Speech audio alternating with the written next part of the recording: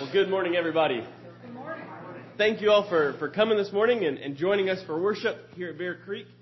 I want to begin with just a few announcements. You'll see in the bulletin we have growth group this Thursday at the parsonage. I'll send out an email to our Thursday group probably tomorrow with the details of dinner and everything else, but should be a good discussion. Looking forward to it again. This morning we will not have a children's story, but starting next Sunday, there's a sign up in the narthex. So if you would like to sign up for children's story, please sign up before you go. We do need someone to sign up for next week, which will be the last Sunday of children's story before we start Advent. You'll notice on the spreadsheet I've put Advent wreath for the Advent Sundays, and so if you sign up for those Sundays, your children's story will essentially be lighting the Advent wreath and talking about the candle, which I will help you with it as I always do. But if you have any questions about children's story, just let me know. I would be happy to talk to you about it. One more announcement that I have, and then I'll turn it over to Pat for details about our missionary sale last night. Trustees and consistory members, if I could borrow you Tuesday evening at 7 o'clock, I want to go over a few things, an idea that I've had that I want to go over with you on Tuesday at 7. Consistory members, you may know, it's about a possible upward partnership, and just want to go over some of the details of that with you. So that'll be Tuesday evening at 7 o'clock at the Fellowship Hall. I'll send out a one call now to our consistory and trustee members. But if you have any questions or can't make it, just let me know so that I have an accurate head count of who will be there and who will be missing. With that said, Pat, you have the numbers from last night? Yeah.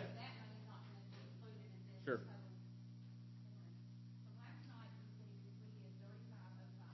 3505. Yeah.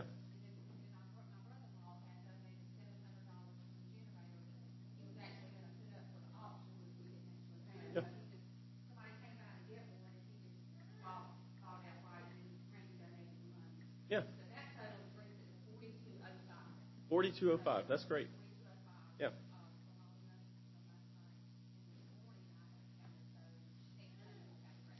Good.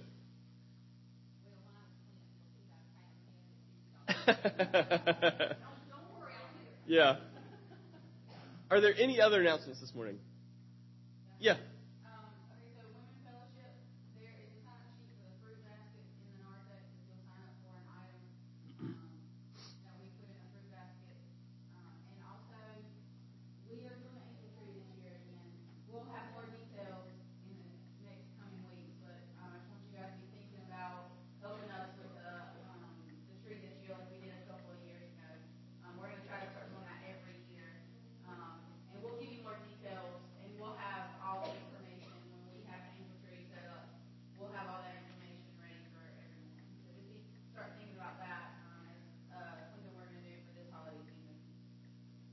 Thank you.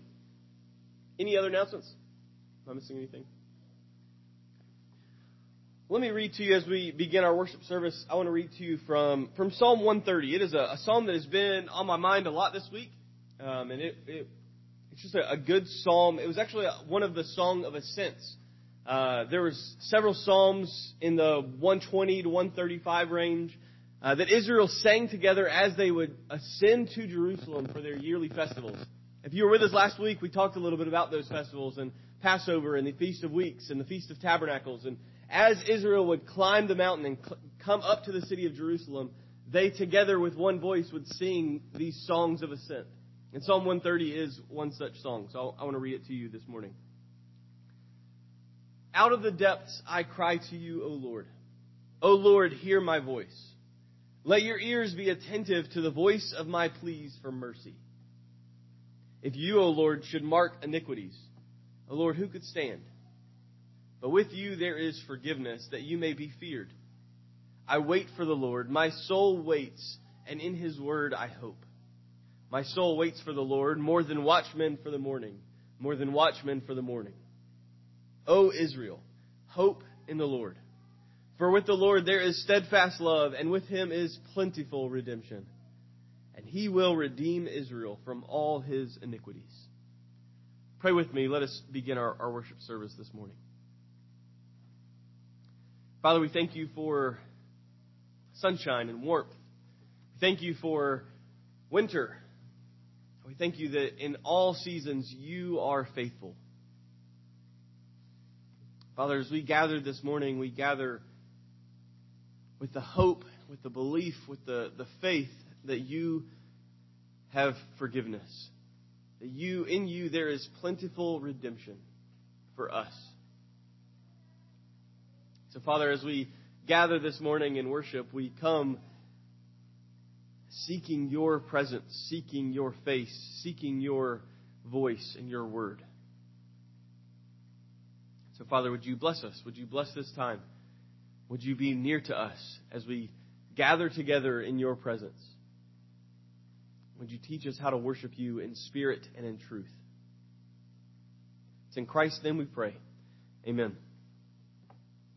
Well, if you will, let us sing together in worship. Our first hymn is hymn 71, Praise to the Lord the Almighty. Please stand and sing.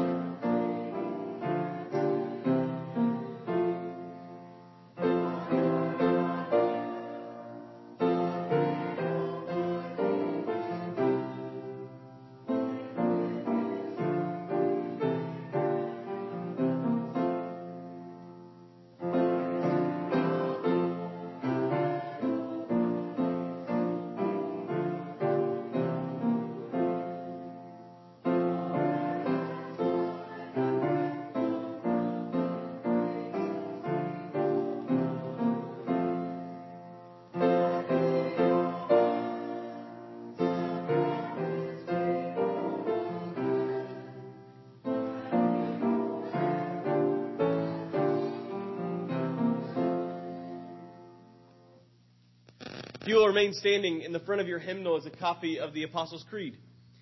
We say this creed every week because it is truth, but more than that, because we forget.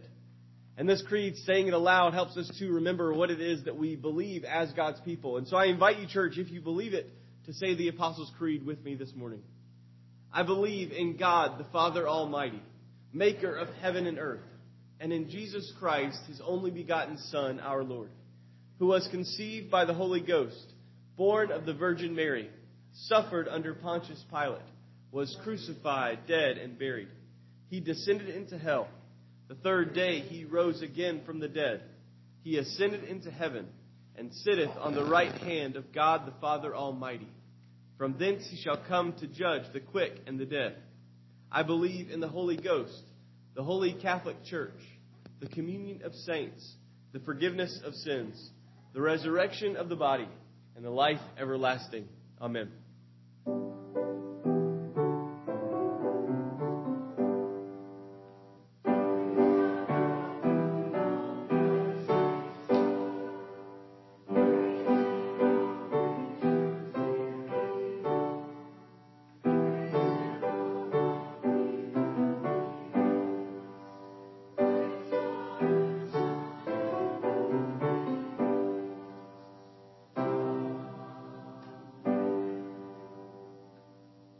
Let's continue singing. Our next hymn is hymn 589.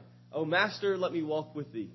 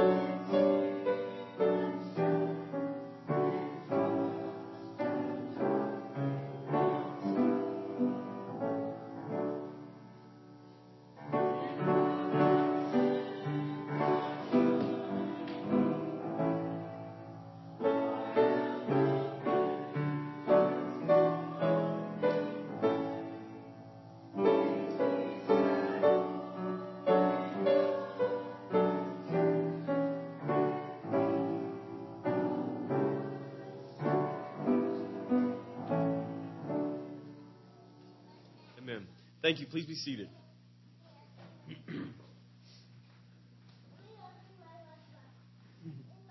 Now, Karen is taking our young ones down. If we have any young ones 4 and under that would like to join Karen downstairs, they are welcome. There's an entrance here. If you're visiting with us, you can go down this way. There's also an entrance from the back that you can go down. But if you have your Bibles, I invite you to grab them and turn with me to Deuteronomy chapter 16. If you don't have a Bible, I'm sure there might be one on your phone, or if not, there's a blue one on the end of your pew. Feel free to grab one of those and turn with me to the 5th book of the Bible, the book of Deuteronomy.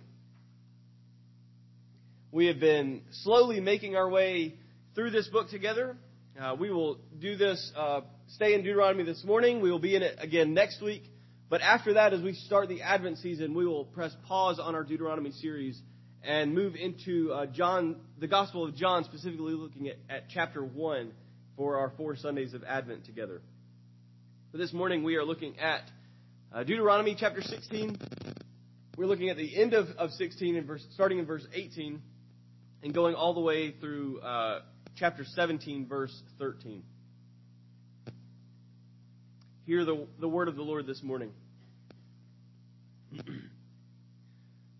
You shall appoint judges and officers in all your towns that the Lord your God is giving you, according to your tribes, and they shall judge the people with righteous judgment. You shall not pervert justice. You shall not show partiality, and you shall not accept a bribe. For a bribe blinds the eye of the wise and subverts the cause of the righteous. Justice, and only justice, you shall follow, that you may live and inherit the land that the Lord your God is giving you. You shall not plant any tree as an Asherah beside the altar of the Lord your God that you shall make. You shall not set up a pillar which the Lord your God hates. You shall not sacrifice to the Lord your God an ox or a sheep in which is a blemish, any defect whatever, for that is an abomination to the Lord your God. If there is found among you, within any of your towns that the Lord your God is giving you, a man or woman who does what is evil in the sight of the Lord your God, in transgressing his covenant, and has gone and served other gods and worshipped them, or the sun or the moon or any of the host of heaven, which I have forbidden, and it is told you, and you hear of it, then you shall inquire diligently. And if it is true and certain that such an abomination has been done in Israel, then you shall bring out to your gates that man or woman who has done this evil thing, and you shall stone that man or woman to death with stones. On the evidence of 2 witnesses or of 3 witnesses, the one who is to die shall be put to death. A person shall not be put to death on the evidence of 1 witness. The hand of the witnesses shall be first against him to put him to death, and afterward the hand of all the people. So you shall purge the evil from your midst. If any case arises requiring decision between one kind of homicide and another, one kind of legal right and another, or one kind of assault and another, any case within your towns that is too difficult for you, then you shall arise and go up to the place that the Lord your God will choose. And you shall come to the Levitical priest and to the judge who is in office in those days. And you shall consult them, and they shall declare to you the decision. Then you shall do according to what they declare to you from that place that the Lord will choose. And you shall be careful to do according to all that they direct you, according to the instructions that they give you, and according to the decision which they pronounce to you, you shall do. You shall not turn aside from the verdict that they declare to you, either to the right hand or to the left. The man who acts presumptuously by not obeying the priest who stands to minister there before the Lord your God, or the judge, that man shall die. So you shall purge the evil from Israel. And all the people shall hear and fear and not act presumptuously again. The grass withers and the flowers fade, but the word of the Lord stands forever. Pray with me. Let us seek the Lord's help in understanding His word this morning.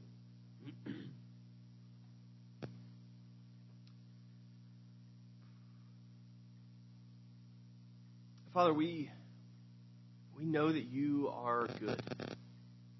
We know that you are just and fair, that you are righteous and true. But Father, we cannot use those same words that describe you to describe us, for we are not those things. So as we come to your word with broken hearts, with sinful hearts, with clouded minds, God, we pray that your Spirit would move and open us to see and to believe.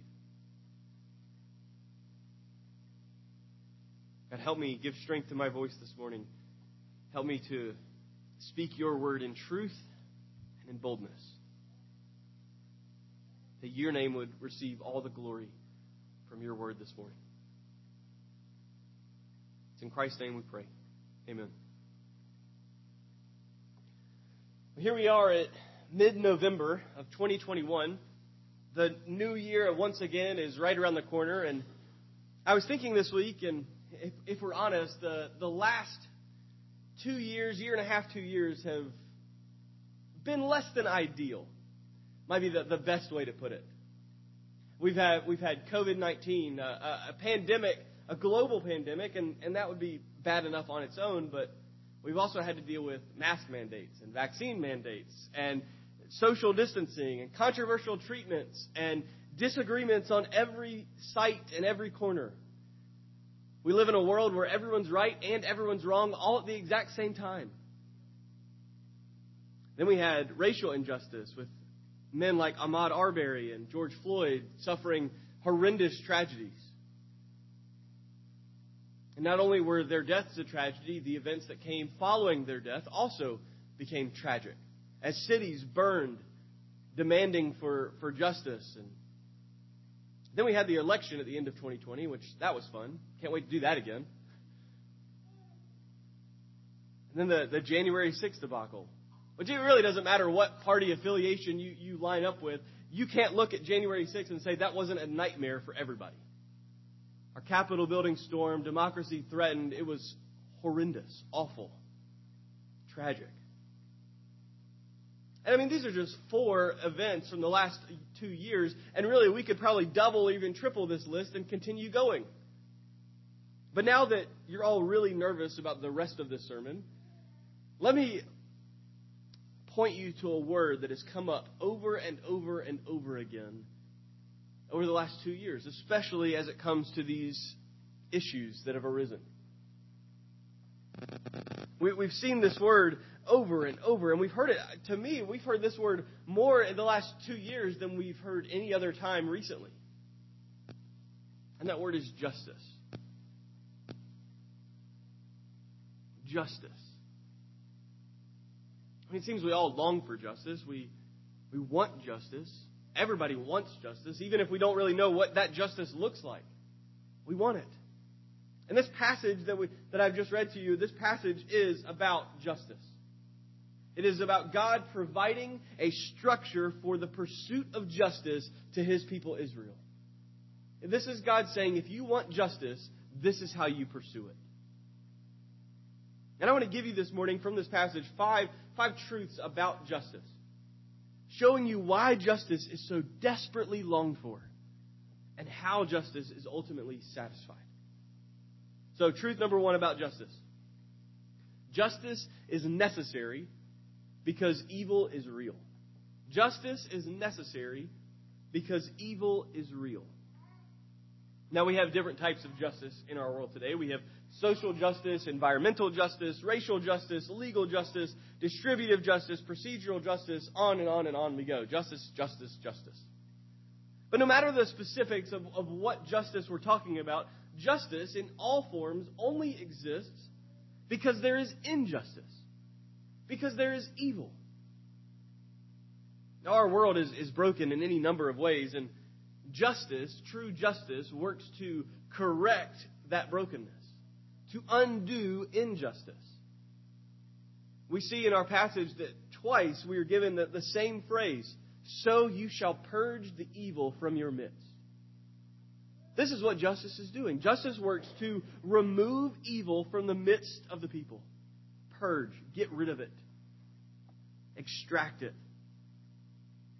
Now, for example, we know this is true because we don't need social justice if everyone is treated fairly with the same access to the same freedoms and liberties and provisions that other people get. But because this is not true for all people at all times, then justice is called for. Justice is demanded. Justice is necessary. See, we all want justice. I don't think I have to convince any of you here that you desire justice. You desire it. I mean, you can find any person on any street, in any city, in any place in the world, and ask them if they think that justice is needed, and I would almost be willing to bet the house that they would say yes, and do so emphatically. Absolutely, we need more justice. See, the issue isn't whether or not we think justice is a good thing.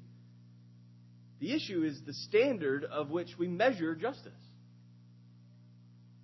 Up until the last 100 years, really, the standard of all legal systems and the standard of justice has been intrinsically tied to a religious moral code, which has been given by some divine lawgiver. I mean, some divine existence, whether it's God or Brahma or Allah, some divinity has given people how to live rightly. This standard of laws, the standard of rules, and what to do when those laws and rules are broken. But ever since the dawn of modernity, and now we live in a postmodern or a late modern world, mankind has been working to remove any and all aspects of religion. There's no God, there's no divinity, there's no spiritual life, there's nothing outside the material world that matters. And faith is at best a private matter, left only to you and to your family and to your household, and at worst, faith is irrelevant altogether. It means nothing to anybody. This is the world that we now live in, and I hope that you begin to see the problem here. Because we all want justice, we all want the world to be set right, but who determines what that right will be? Or on what basis can we even say that the current state of our world is broken or wrong?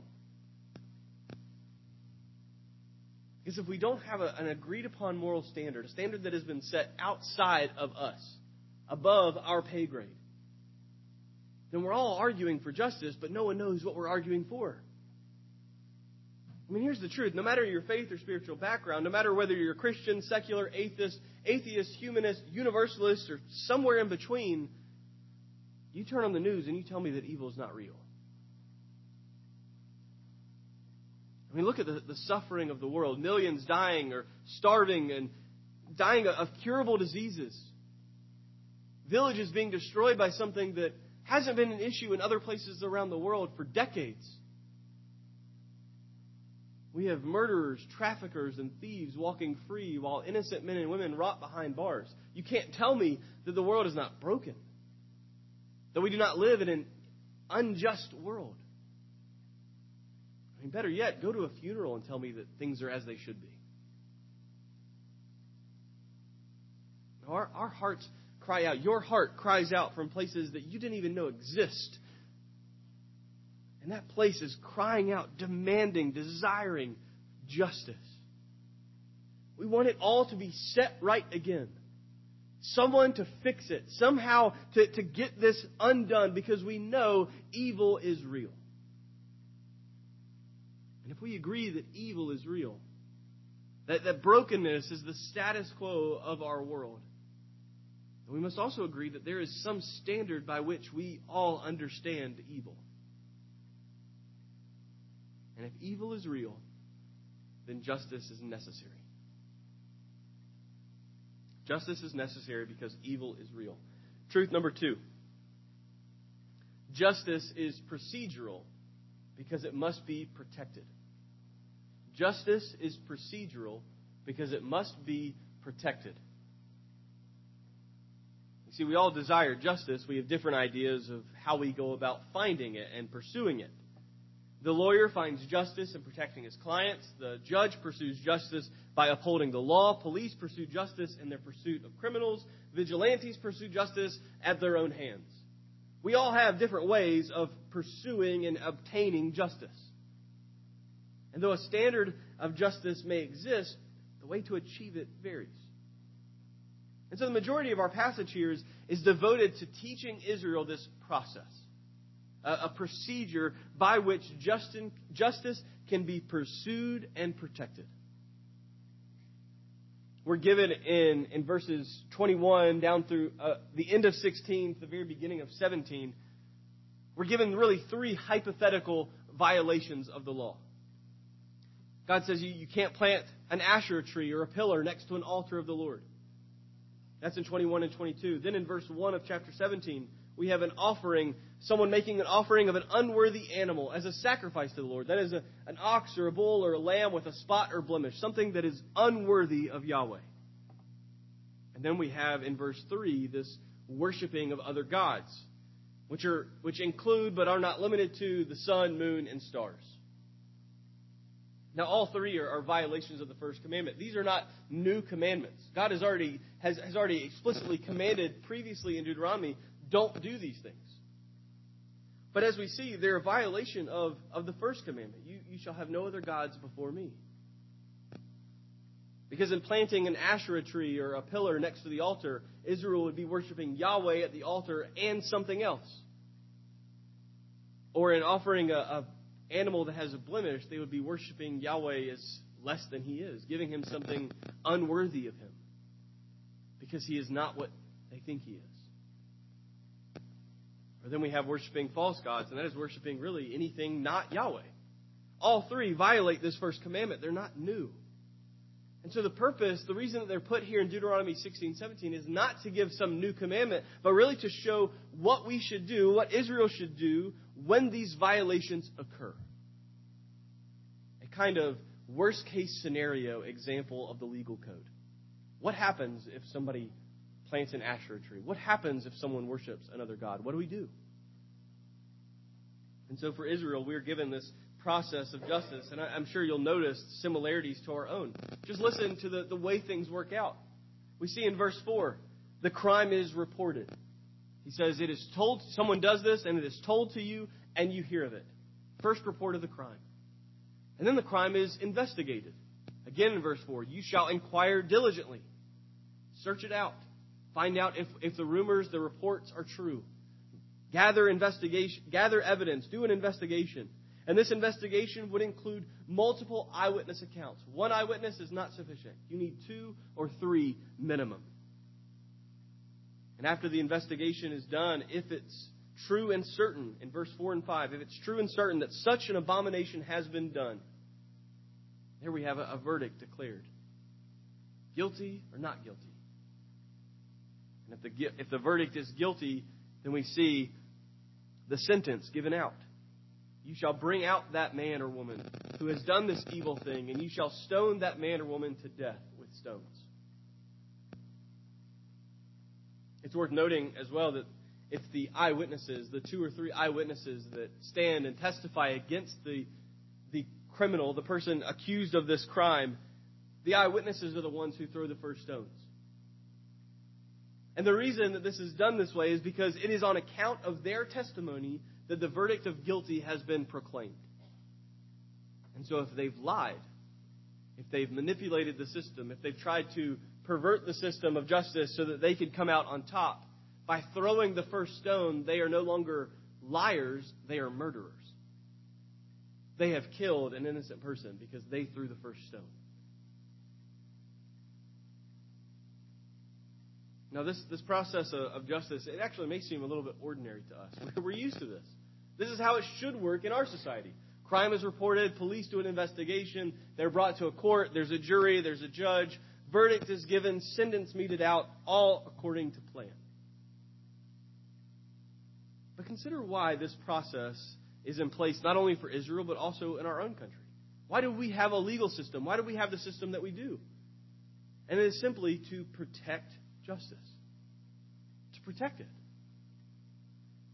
Go back to the beginning of our passage at the end of chapter 16, verse 19. Consider these restrictions that are put on this process. You shall not pervert justice. You shall not show partiality. You shall not accept a bribe, because a bribe blinds the eyes of the wise and subverts the cause of the righteous. Should any one of these events occur in a court case, then justice is done. It's removed. It's a dream. Certainly not a reality. I mean, not only should we trust the systems that God has ordained for the pursuit of justice, we should also be careful about our own tendencies to skirt justice, to get around it. I mean, how many times has justice been stolen because of partiality, or as we like to call it, racism? I mean, think of the civil rights era, the Jim Crow laws. I mean, we cringe when we think about this time in our country's history. But are these things not still prevalent among us? How many countless bribes have ripped justice out from under the legs of the innocent? How many cases recently have been tried not in a court of law, but in the court of public opinion? Before an impartial jury can ever take the stand and can ever hear the case, the public has already declared guilt. Is this justice?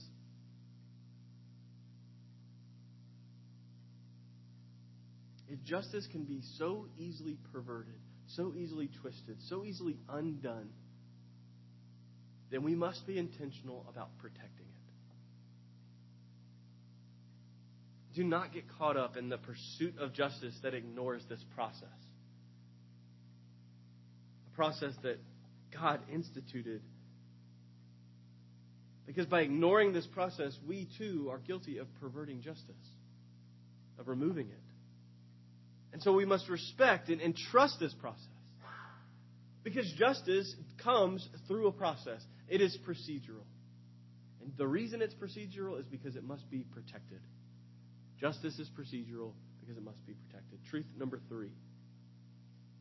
Justice is limited because man's knowledge is limited. Justice is limited because man's knowledge is limited. We know from our own system that certain cases can be complicated. That not every court case is a cut and dry, guilty, not guilty, next case, please. And this is why we have higher levels of courts, going all the way up to the Supreme Court.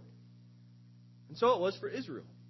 You see in chapter 17, verses 8 through 13, that we're given these details on how cases could be escalated to a higher court.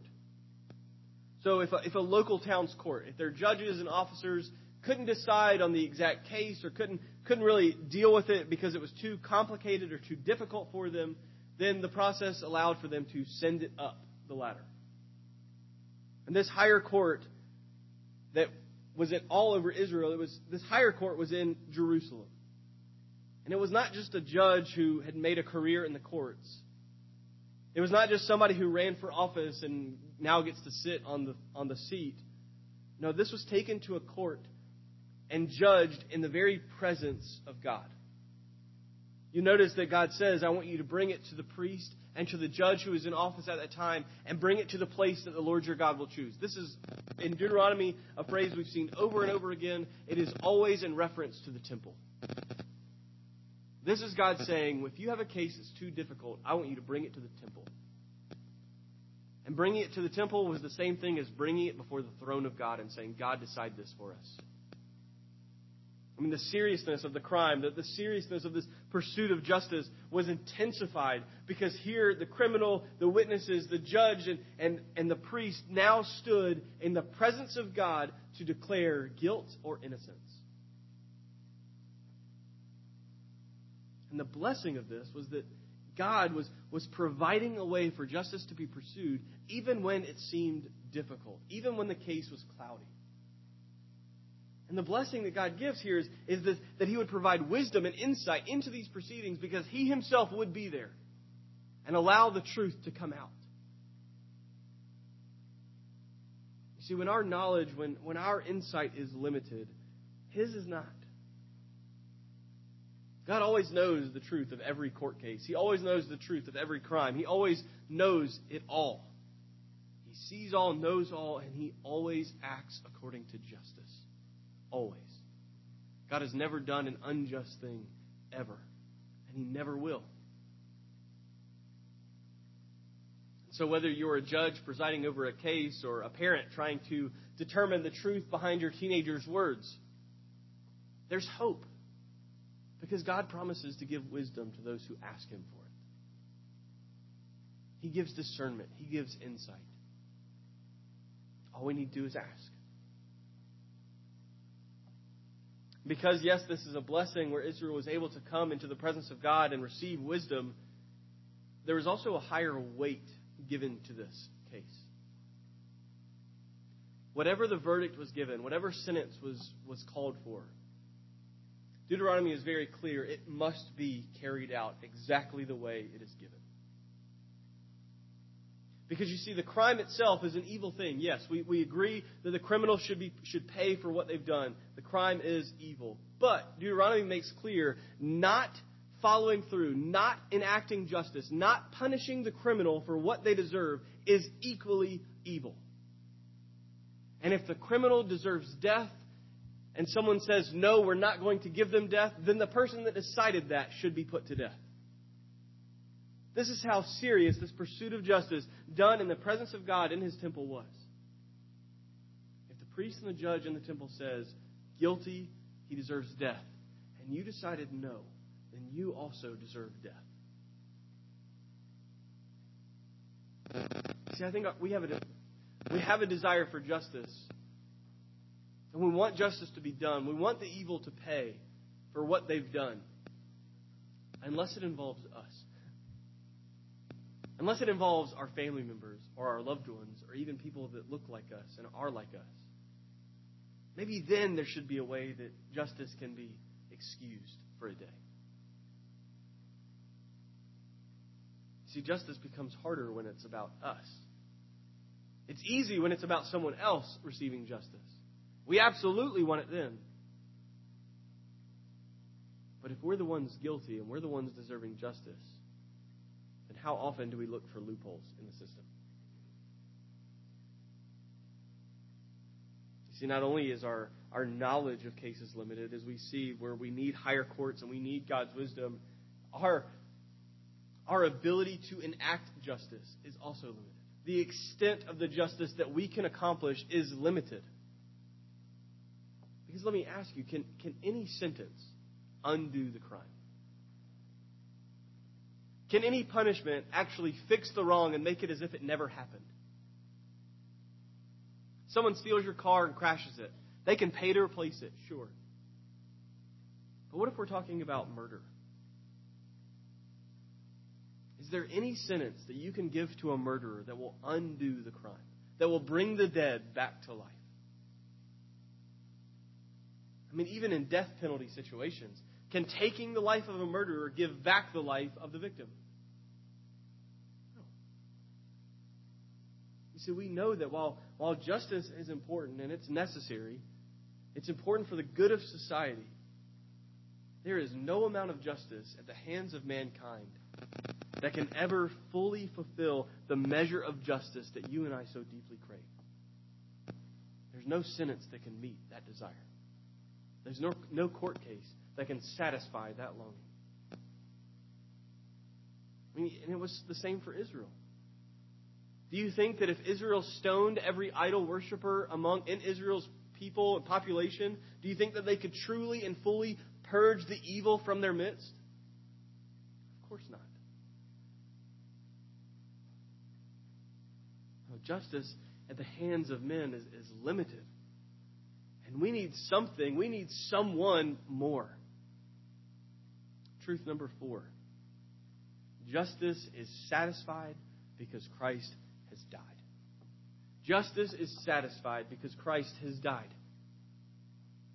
You see, we've been longing for justice for a very long time, from the very beginning as humanity. We have been waiting for someone to finally come and crush the head of that evil serpent, to right that very first wrong that caused all the other wrongs. You see, what we need is a judge above all other judges, a judge who will not be pulled away by partiality or bribery, a judge who will not pervert justice, not even a little bit. We need a judge who is not just good, but wholly good, perfectly righteous. For only a judge who is perfectly righteous can judge righteously. We need a judge who is truly powerful enough to correct every injustice. We need one who's powerful to rightly punish every evil. This is what we need. We need a judge like this. And we have him. Because we have Jesus Christ, the Son of God, the righteous judge that we desire. He is truly God, which means He is pure, He is undefiled, He is holy and righteous altogether. He has never spoken a lie, half-truth, or omitted a single aspect of any truth, ever. He holds within Himself the power to judge, for He is Creator. He holds within Him the power to heal every sickness, because He is Healer. He has the power to forgive any sin, forgive any injustice, forgive any mistake, because He is both just and justifier. That's good. That's great news. We have a judge that we need. The bad news is that you and I want a judge like this. We long for a judge like this. And we want Him to come in and punish the evildoer, to remove the unjust, to wipe out the wicked. But where does that leave you?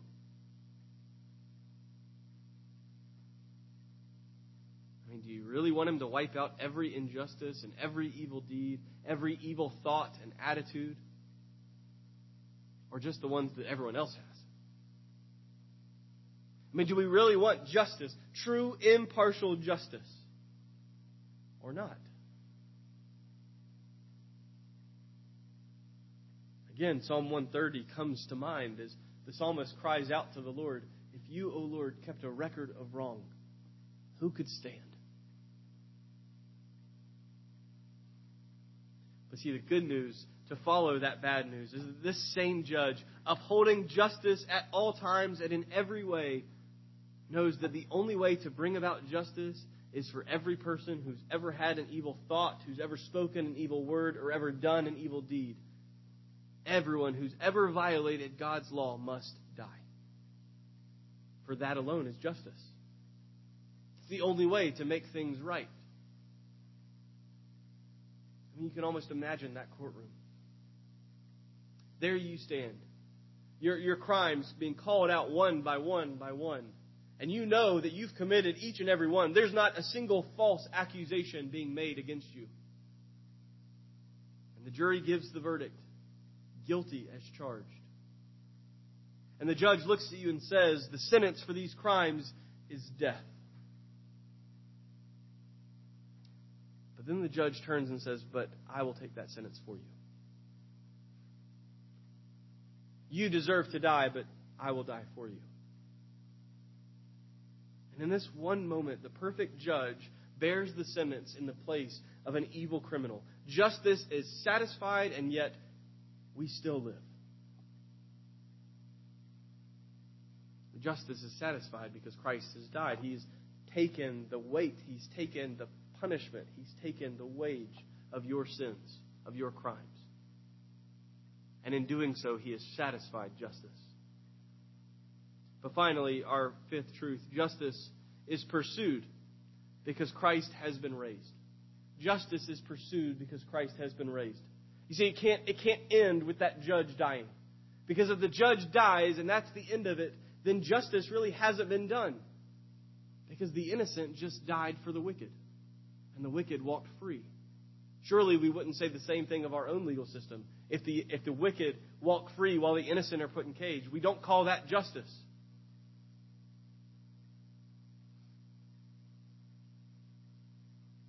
But it is still justice in this moment because the innocent, though dying in the place of the wicked, is raised back to life. Having conquered death once and for all, this is justice because the innocent, though dying in the place of the wicked, has been raised back to life. This is justice. And now the wicked, having been pardoned from all their crimes, celebrate the beauty of the cross, this place where both love and mercy and grace meet with justice. You see, it's not only this, but through His resurrection, through the resurrection of Jesus, there is this massive hope for our future. Because the resurrection promises that every injustice will one day be righted. I mean, think about it. If death itself can be overturned, then why can't racism? Why can't war? Why can't murders and thefts and kidnapping and trafficking all be undone? Not just removed, but as if they never happened, undone. And knowing this, it would be easy for us to kind of sit back and relax and wait for that day to come. Have this mindset of, you know what, God's going to fix everything. Christ is going to come and He's going to undo everything, so I'm just not going to worry about it today. He's going to do it when He comes. But it misses the point. If you and I truly believe that Christ has been raised, if we truly believe that the resurrection assures us that justice is coming, then we should also be encouraged to work for that justice today. We know what's coming, so let us pursue it today.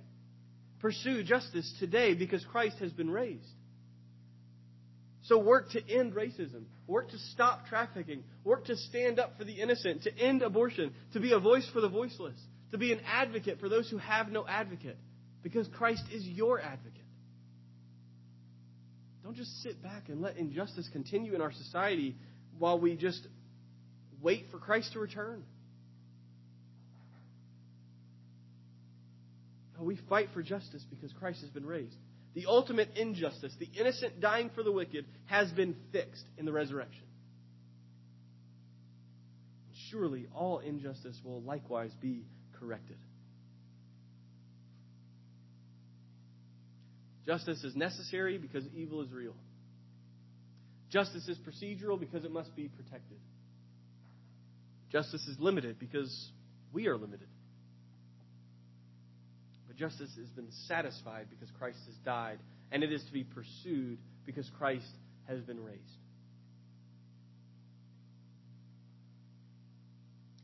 Tim Keller writes this. He says, we need justice in the world. But that presents us with an enormous problem. If there is no judge, what hope is there for us? What hope is there for the world? But if there is a judge, what hope is there for us? But here is a wonder. Jesus Christ is the judge of all the earth, who came the first time not with a sword in His hands, but with nails through His hands. Not to bring judgment, but to bear judgment for us. Jesus Christ is the judge who was judged, so that all who believe in him can face the future judgment with confidence.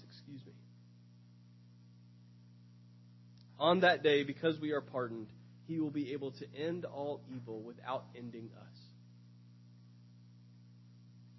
So really, church, the only remaining question before you this morning is, are you trusting in the justice of the cross? Or are you placing hope in something else? Do you want justice? If so, you need Jesus. Pray with me.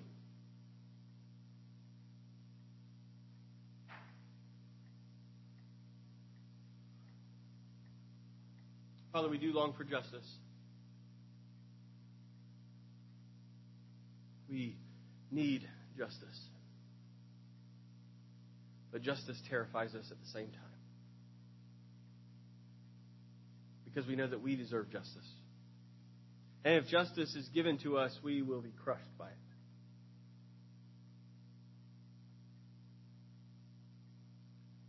So, Father, our only hope in this pursuit of justice is in Christ, the innocent dying in the place of the wicked. That is our hope. That is the only hope that humanity has for justice.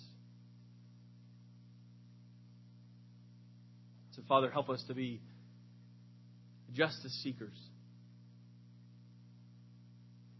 to pursue justice as you have given it, and to celebrate the resurrection of Christ, our Savior. May we be a people known for justice, while we wait for the day where true justice will come and all the injustices be undone. It's in Christ's name we pray. Amen. Well, here at Bear Creek, we respond to the preaching of God's Word every week by taking communion together. Ron is at the back. If you need one of the prepackaged elements, he is there. Just raise your hand and he'll bring it to you. I want to give just a few words of instruction as we come to the table. If you are a believer, if you are a Christian who has placed faith in Christ for forgiveness, for pardon, for new life, whether or not you're a member of the church, you are welcome here. But if that's not you, maybe you're even unsure if you've placed faith in Christ. And here's the thing, you may be a member of the church and be unsure. Let me encourage you to abstain from taking the table this morning and take Christ instead. Because He alone can save. He alone can satisfy. He alone accomplishes justice on your behalf. This is a wafer and some grape juice. It doesn't save. He does. So take Him. Andrew Peterson has a song about communion. And in it, he says the same line over and over again. He says, every time we gather at the table, we remember and proclaim, Christ has died, Christ has risen, Christ will come again. And I can think of no greater truth as we come to this table together, church, that these three things stand true over everything else. Christ has died, Christ has risen, Christ will come again. As we turn to the table, this is what we are to do. We are to remember and we are to proclaim these three truths. So we look to the bread and we see the body of Christ. We see the punishment of our sins. We see what it took for justice to occur. The body of Christ broken for you.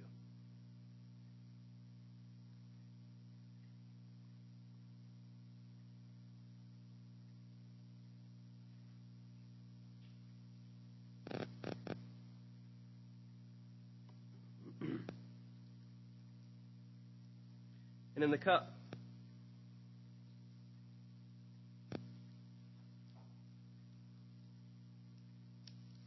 cup, we see the blood of our Savior, the symbol of His death. But we also remember that Christ is no longer dead, that He has been raised, that He has ascended to His throne, and one day He will come back. And when he comes, he will come with a sword in his hand, and he will come to correct every injustice the world has ever known. And he will ultimately, finally, completely and fully crush the head of that serpent. And there will be no more tears, there will be no more pain, there will be no more sadness or sickness ever again. Because the King of Justice will come and undo them all. To the King.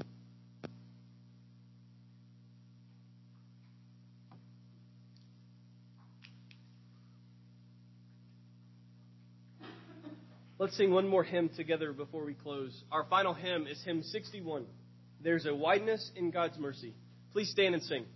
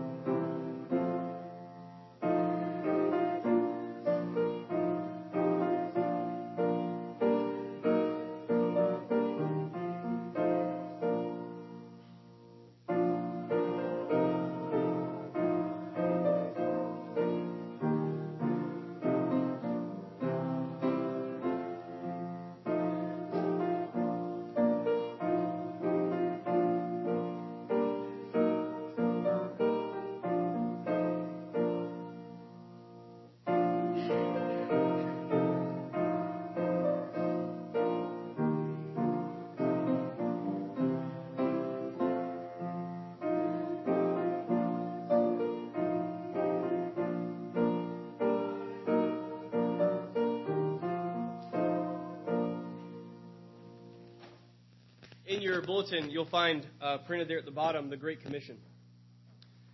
If we gather to remember that Christ has risen, that he has died, that he has risen, that he will come again, the Great Commission gives us the command to go and proclaim. And so go and proclaim that justice has been satisfied. Go and proclaim that justice is real and can be pursued. Go and make disciples. So say the Great Commission aloud with me this morning.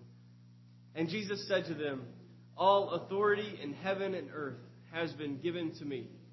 Go, therefore, and make disciples of all nations, baptizing them in the name of the Father and of the Son and of the Holy Spirit, teaching them to observe all I have commanded you. And behold, I am with you always to the end of the age." Go in grace.